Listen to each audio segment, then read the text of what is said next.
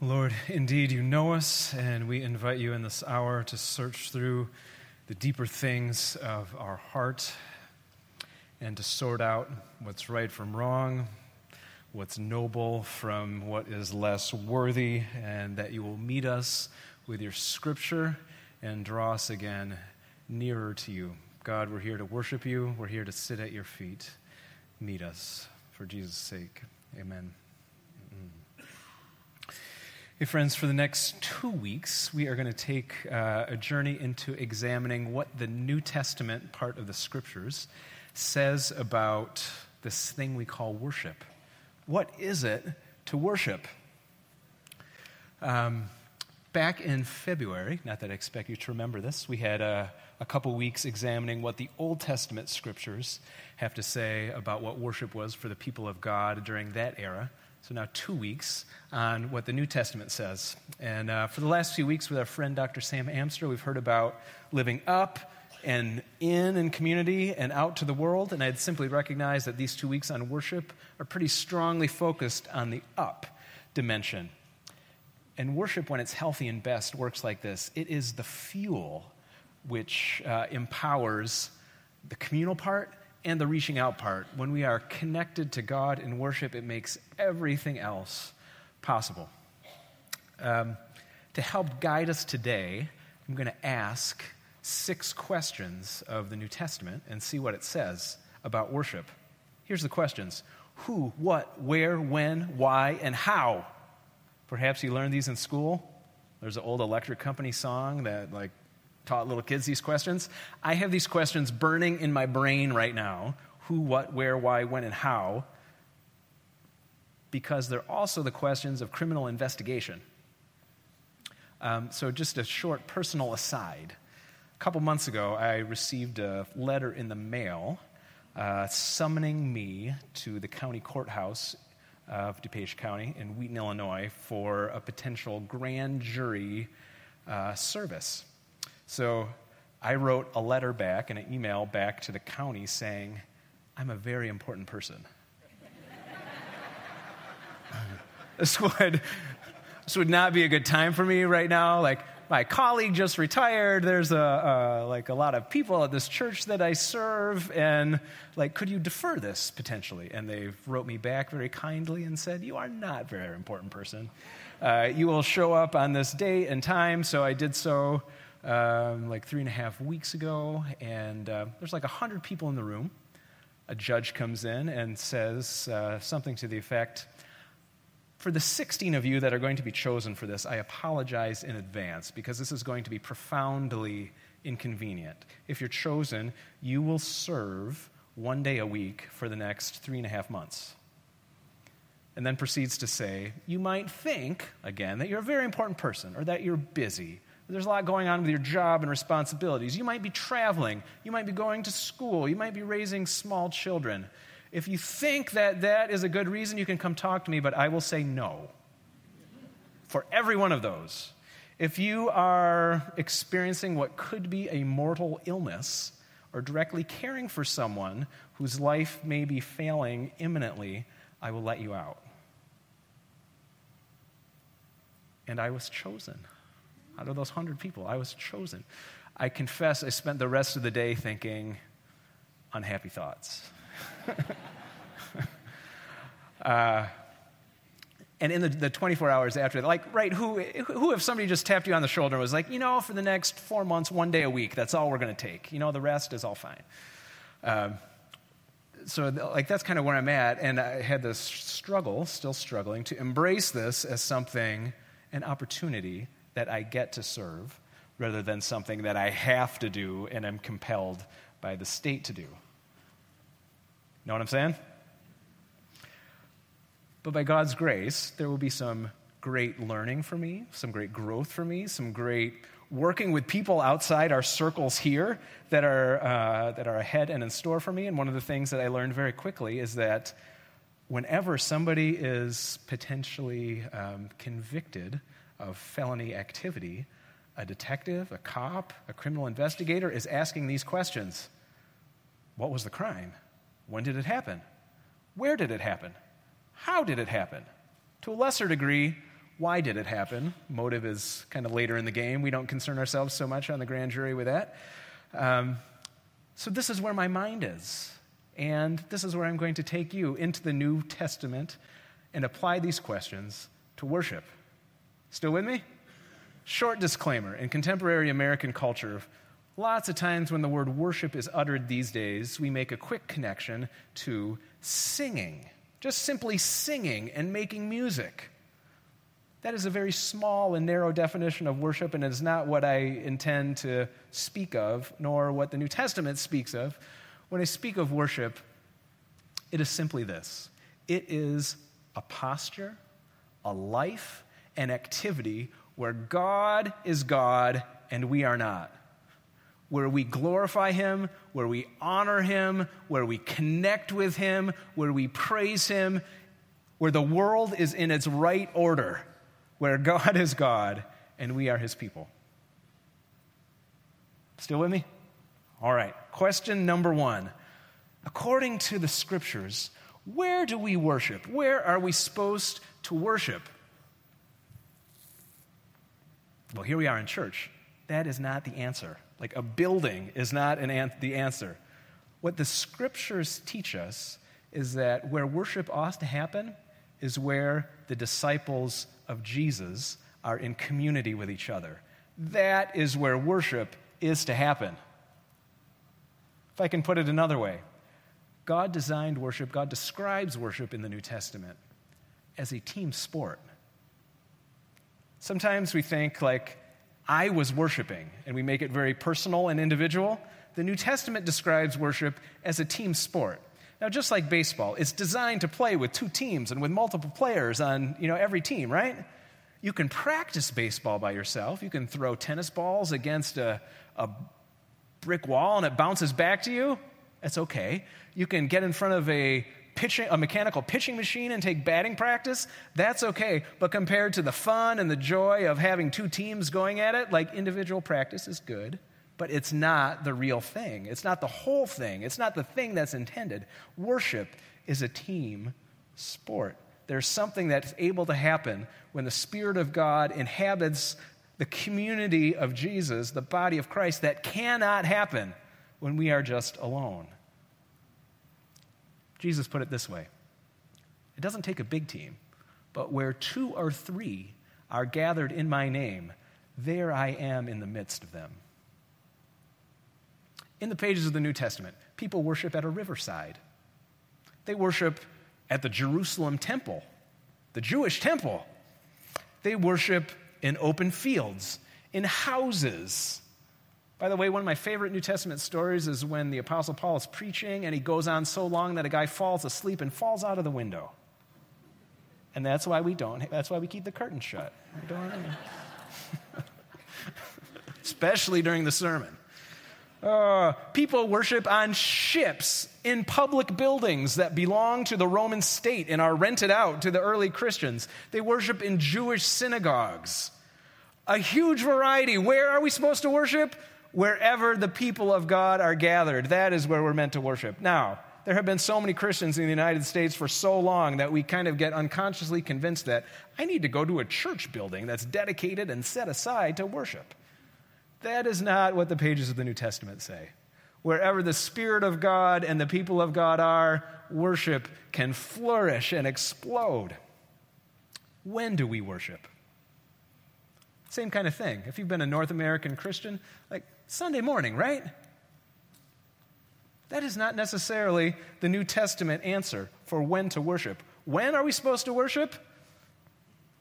Quite frankly, anytime the people of God are together, anytime the Spirit of God is in the midst, is a fine time to worship. When's a good time to practice worship? Anytime you're awake, and if you can get your dreams to go there, even better. I'm just remembering my wife and I were at a Youth with a Mission thing like 30 years ago. It was such exuberant worship that for like 2 weeks afterwards, I was clapping my hands in my sleep, like waking myself up. Right? It was tremendously annoying to your spouse if they wake you up clapping in their sleep. The early church did not immediately start worshiping on Sunday morning. I mean, they were the heirs to more than 1,000 years of Judaism, the first Christians, by and large, being culturally Jewish. The Jews have observed the Sabbath day as a deep rhythm in life. And that continued for the first few years and decades in some circles of Christian worship. And then, as the church got broader in terms of geography and race and ethnicity, folks had this idea: you know what? All things being equal, wouldn't it be awesome to worship together and gather as believers on the day that Jesus rose from the dead?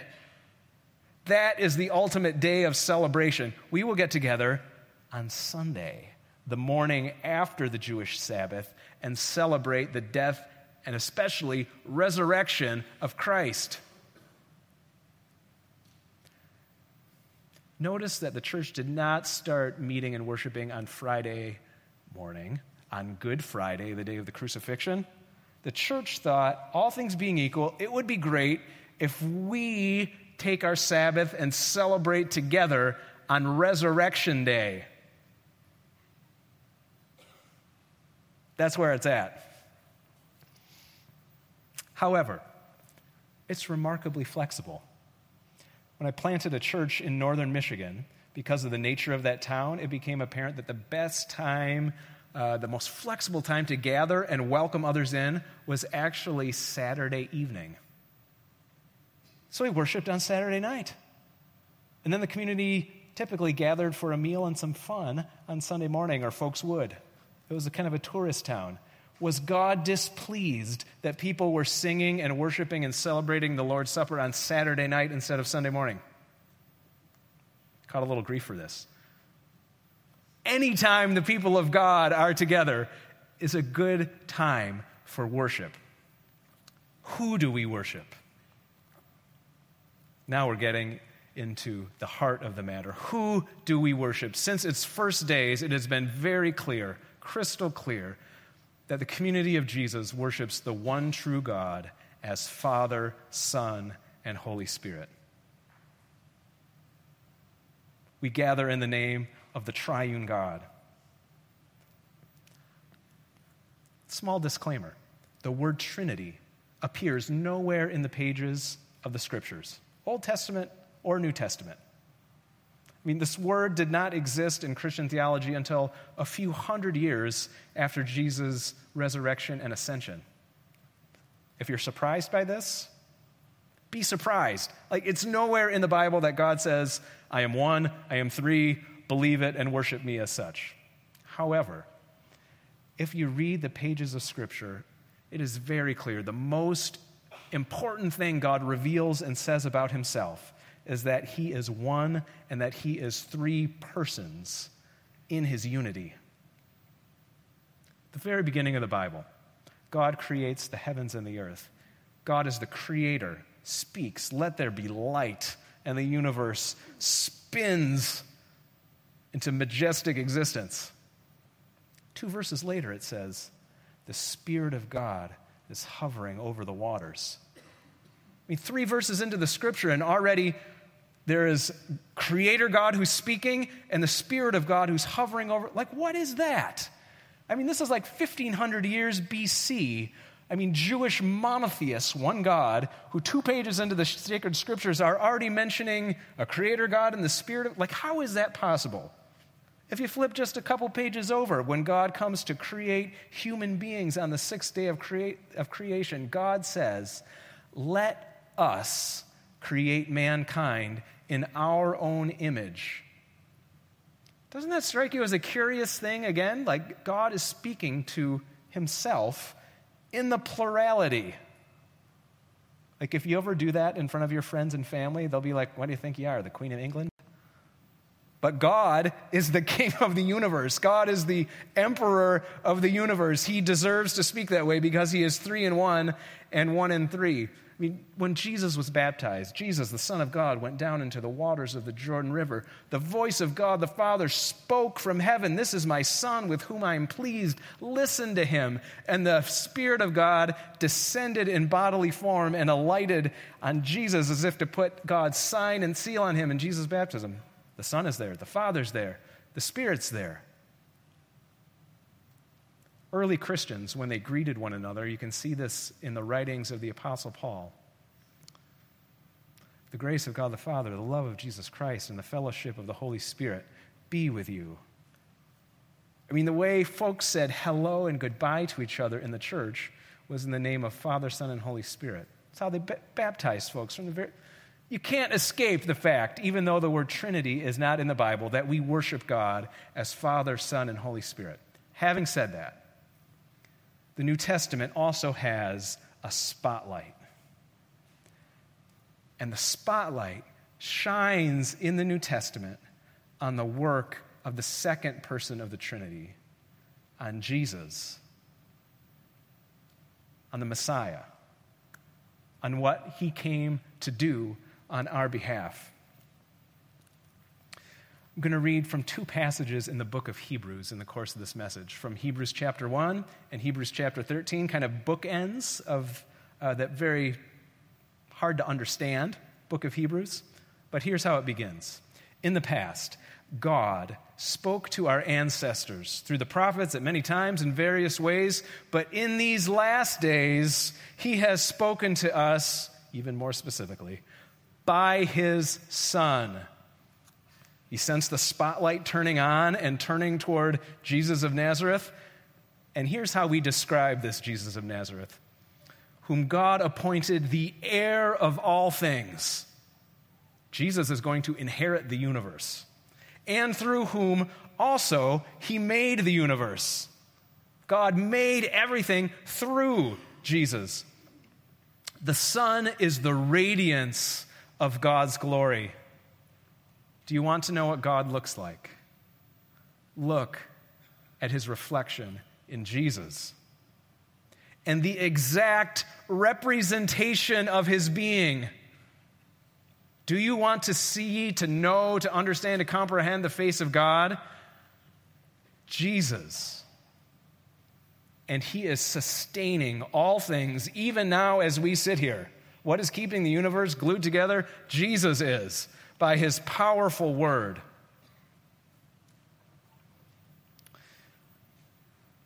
Now, part of my job description here at Elmhurst Christian Reformed Church is that I'm the director of worship.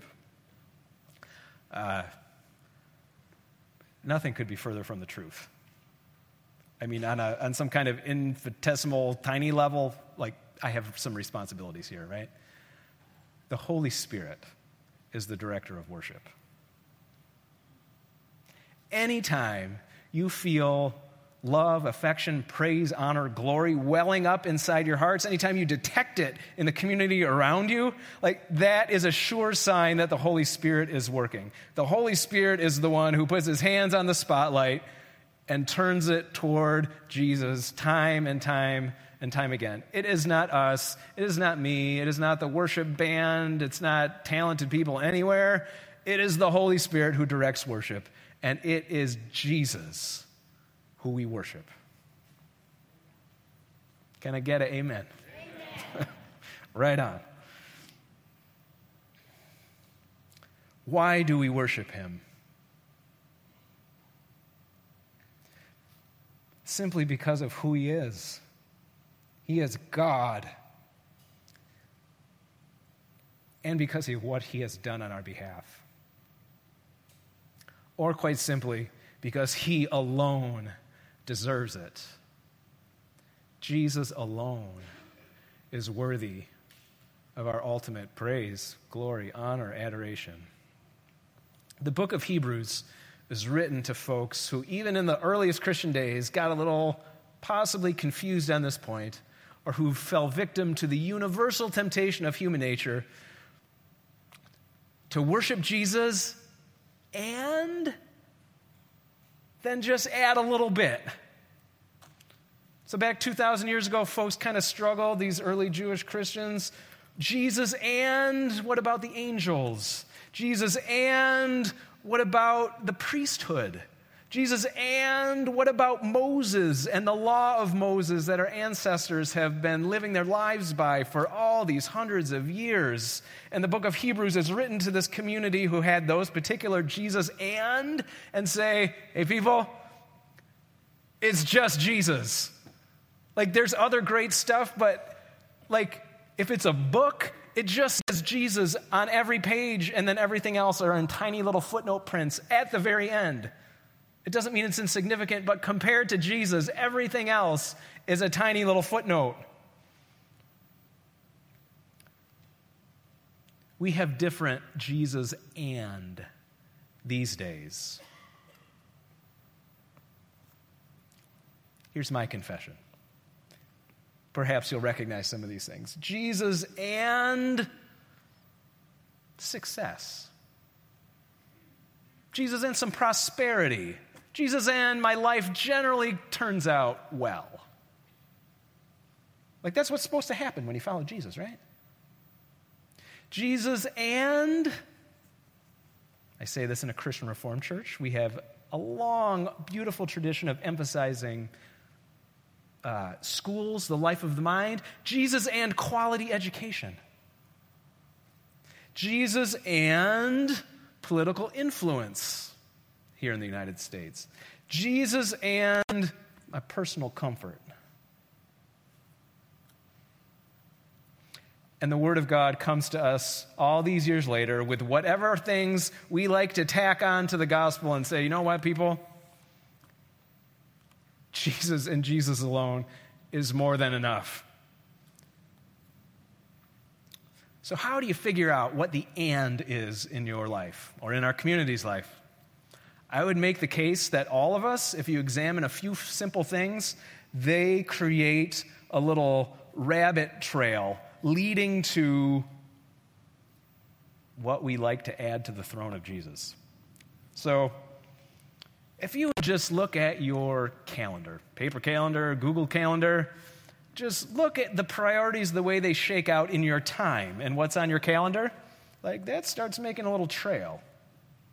If you were to look at, say,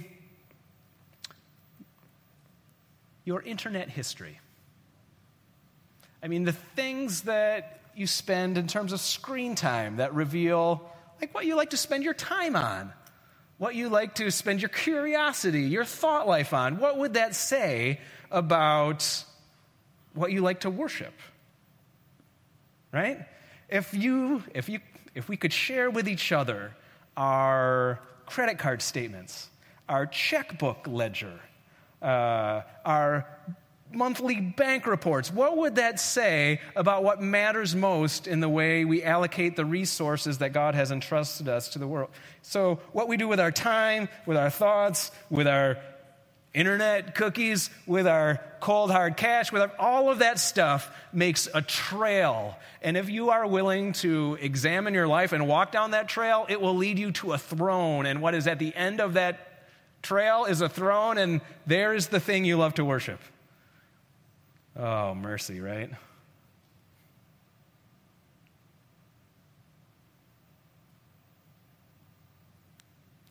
Jesus is the one. Jesus is the one who deserves to be at the end of all of our trails. It's not to say we need to divorce ourselves from the world and have no other interests, but Jesus is the one who alone deserves to stand in the spotlight and have first place. Everything else is in orbit around his gravity.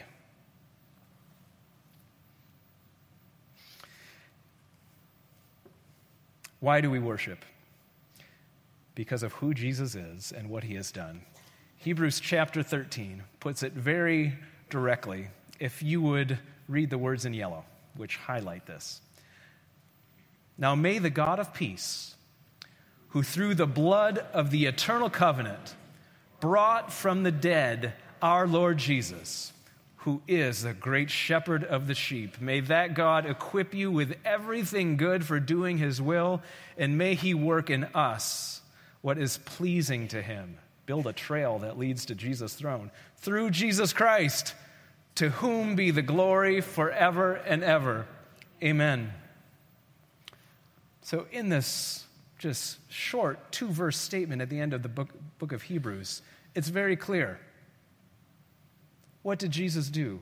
He shed his blood on the cross, the blood of the eternal covenant. that connects divinity to humanity. And not only did Jesus shed his blood, but God brought him back from the dead. And because of these two events in human history, the shedding of Jesus' perfect innocent blood and his resurrection from the dead, we worship him. Glory forever and ever. Amen. Like, that's the New Testament story.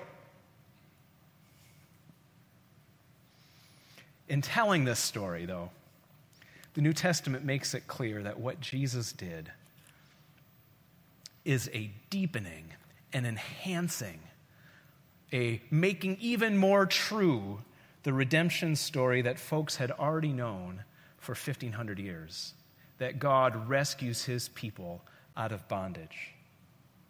The first redemption story went like this. Moses was born in Egypt as an insider, became an outsider, and came back to tell Pharaoh, "Let my people go."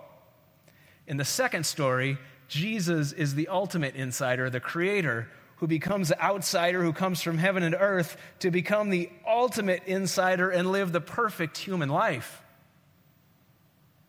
In the first redemption story, people are set free from physical, manual slavery. In the better redemption story, we, the people, are set free from the permanent addiction and slavery to our flesh and sinful nature. In the first redemption story, the people are led across the Red Sea. The waters part, and they walk through to a brand new place, someplace they have never been or guessed at. In the second redemption story, we walk through the waters of this life, and Jesus parts time and space so we can enter a new land that we as yet can only, with just a glimmer, imagine and guess at. In the first redemption story, the blood of an innocent lamb was painted over the lintel of each believing household. In the second redemption story, the blood of Christ is painted on a cross, which is the doorpost for the entire universe. I'm not just making this stuff up. It's across the pages of Scripture. And we worship Jesus because he not only redeemed people once, but he did it once and for all, not just for the Jews, but for the Gentiles and everybody of every language. And it's not just that he died. And sometimes the church just leaves it at that. Jesus died for us. It's that he came back for us. Jesus went to the dead. He won the victory, but that was not enough. He came back to gather a people, to gather a family for himself. Have you ever been left behind by a friend or family member? Have you ever left a child at a gas station? I was the fifth kid. I got left behind all the time. When one of my siblings would come back, or on that one occasion, and when my parents had to turn around the car, it was like the biggest relief in the world that was not forgotten. I was remembered. I was loved. Jesus came to the gas station of sin. I mean, he went to the dead and then came back and picked us all up and is putting us in God's car and taking us to the promised land. You have not been forgotten. We love Jesus so much because he died for us. And then, on Sunday morning, we remember that he came back from the dead for us. If God would do that for you, what could stop him from getting you all the way to his presence? Last two questions. Could go pretty quickly now. What do we do in worship? What do we do? God, in his infinite wisdom, did not give us an exact playbook. He did not say, sing 4 songs, then have a sermon, then take the offering, drink some coffee, I'll be happy.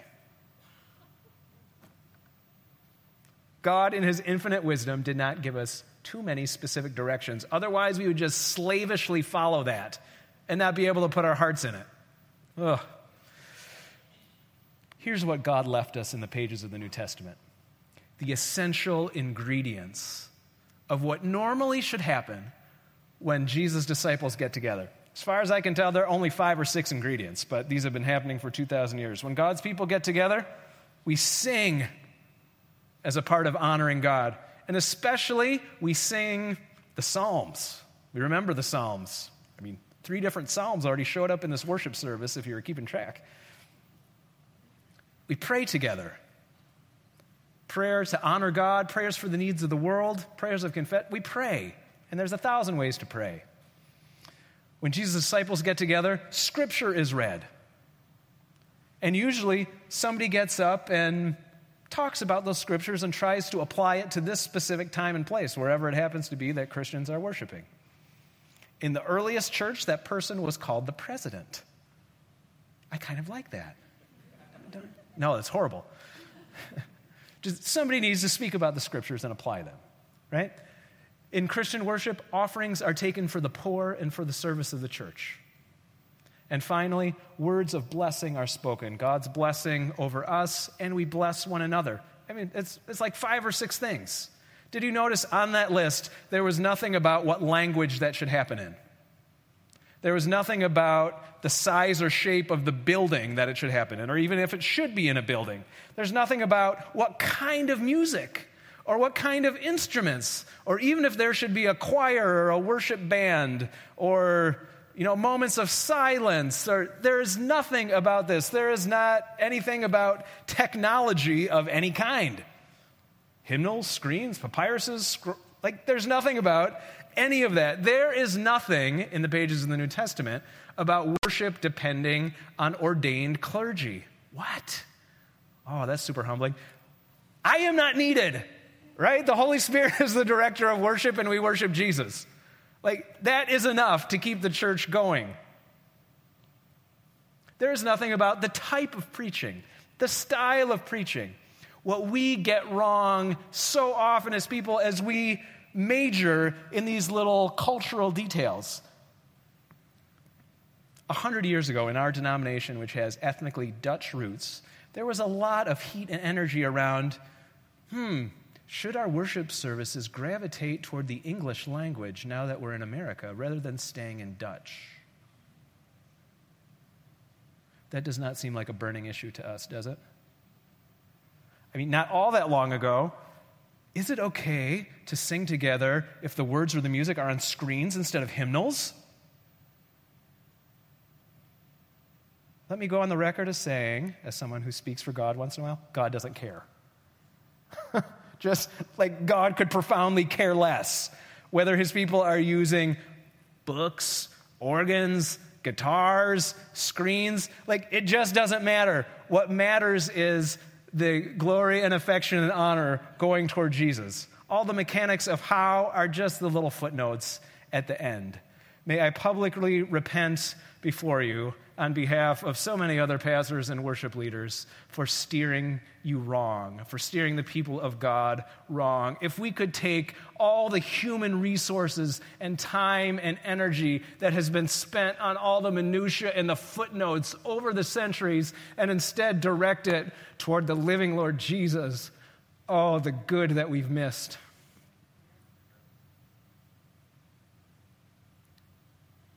In the pages of the New Testament, as long as we're singing to God together, praying together, reading Scripture together, trying to apply Scripture together, making offerings for the work of God together, and sharing a blessing, however that goes down, it's all good. It's all good.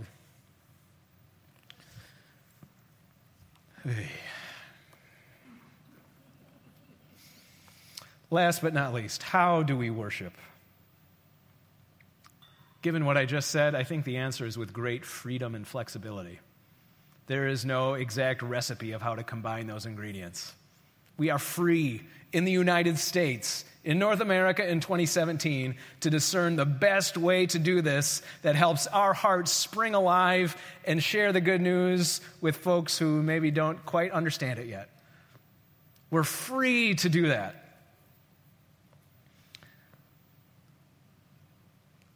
I will add to that freedom 2 words that in this day and age I'm hoping to emphasize. Here are the words: joy and togetherness. All things being equal, our worship should be colored by joy. That should be the tone, the vibe of our worship. This does not mean that when you come into this room, you need to be happy and smiling, right? Every week, some of us come in here and we are a wreck.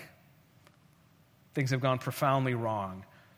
The reason for our joy in worship is not how the circumstances of our lives are going at any particular moment. The joy in Christian worship is because Jesus died and rose from the grave. Hallelujah. Even if I'm wasting away, Jesus still is coming back for me and already came back for the dead from me, so I can experience joy even as I weep and lament. Joy. And we are to experience togetherness, because worship is a team sport. It's not the place where we come emphasizing, oh, I like it this way. Oh, I want it that way. Oh, when I come to Sunday, as long as, it's songs from this set of 25 lists, if there's 2 songs from that set, I'll be very happy. And if you don't play my songs, I'll be very upset. Thank you for laughing. A few of us have thought that way once in a while.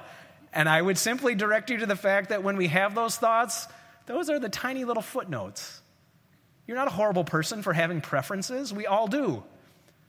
But as long as the name of Jesus is being sung, as long as the spotlight is shining on Jesus, couldn't that be enough for us?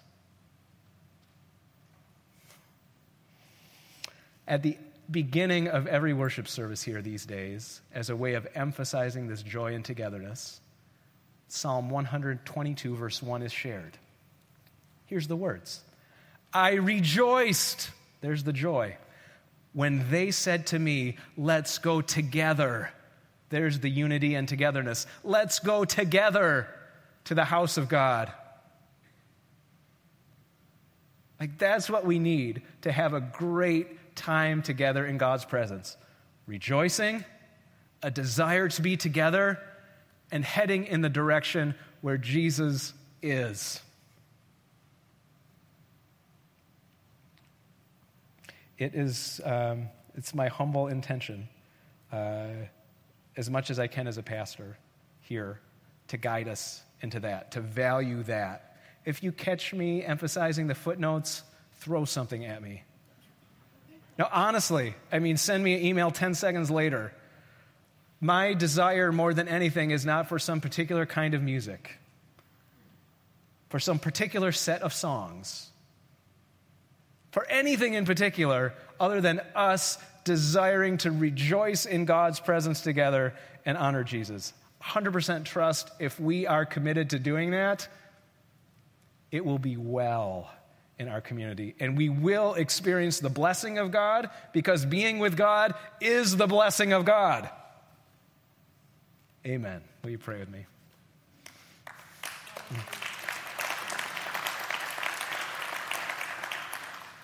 God, we applaud the fact that you make life with you crystal clear in your word.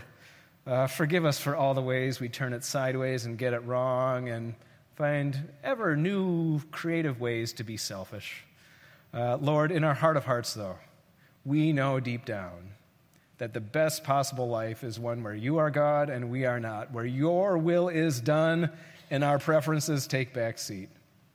Lord, in this community, within these very walls, may a heart for worshiping you, Lord Jesus, always come first. It's in your name we pray, and everybody said, amen. This is the time in our service where, as an act of worship binding us to 2,000 years of disciples, we give our tithes and offerings to the Lord. In light of the recent hurricanes, we are taking special offerings through the recommendation of our deacons for hurricane relief through an organization called World Renew, which is awesome, was birthed out of our denomination. If you want to make use of that envelope in the worship folder, it will be in there this week and next week as well. God has been so generous. Please be generous in return. And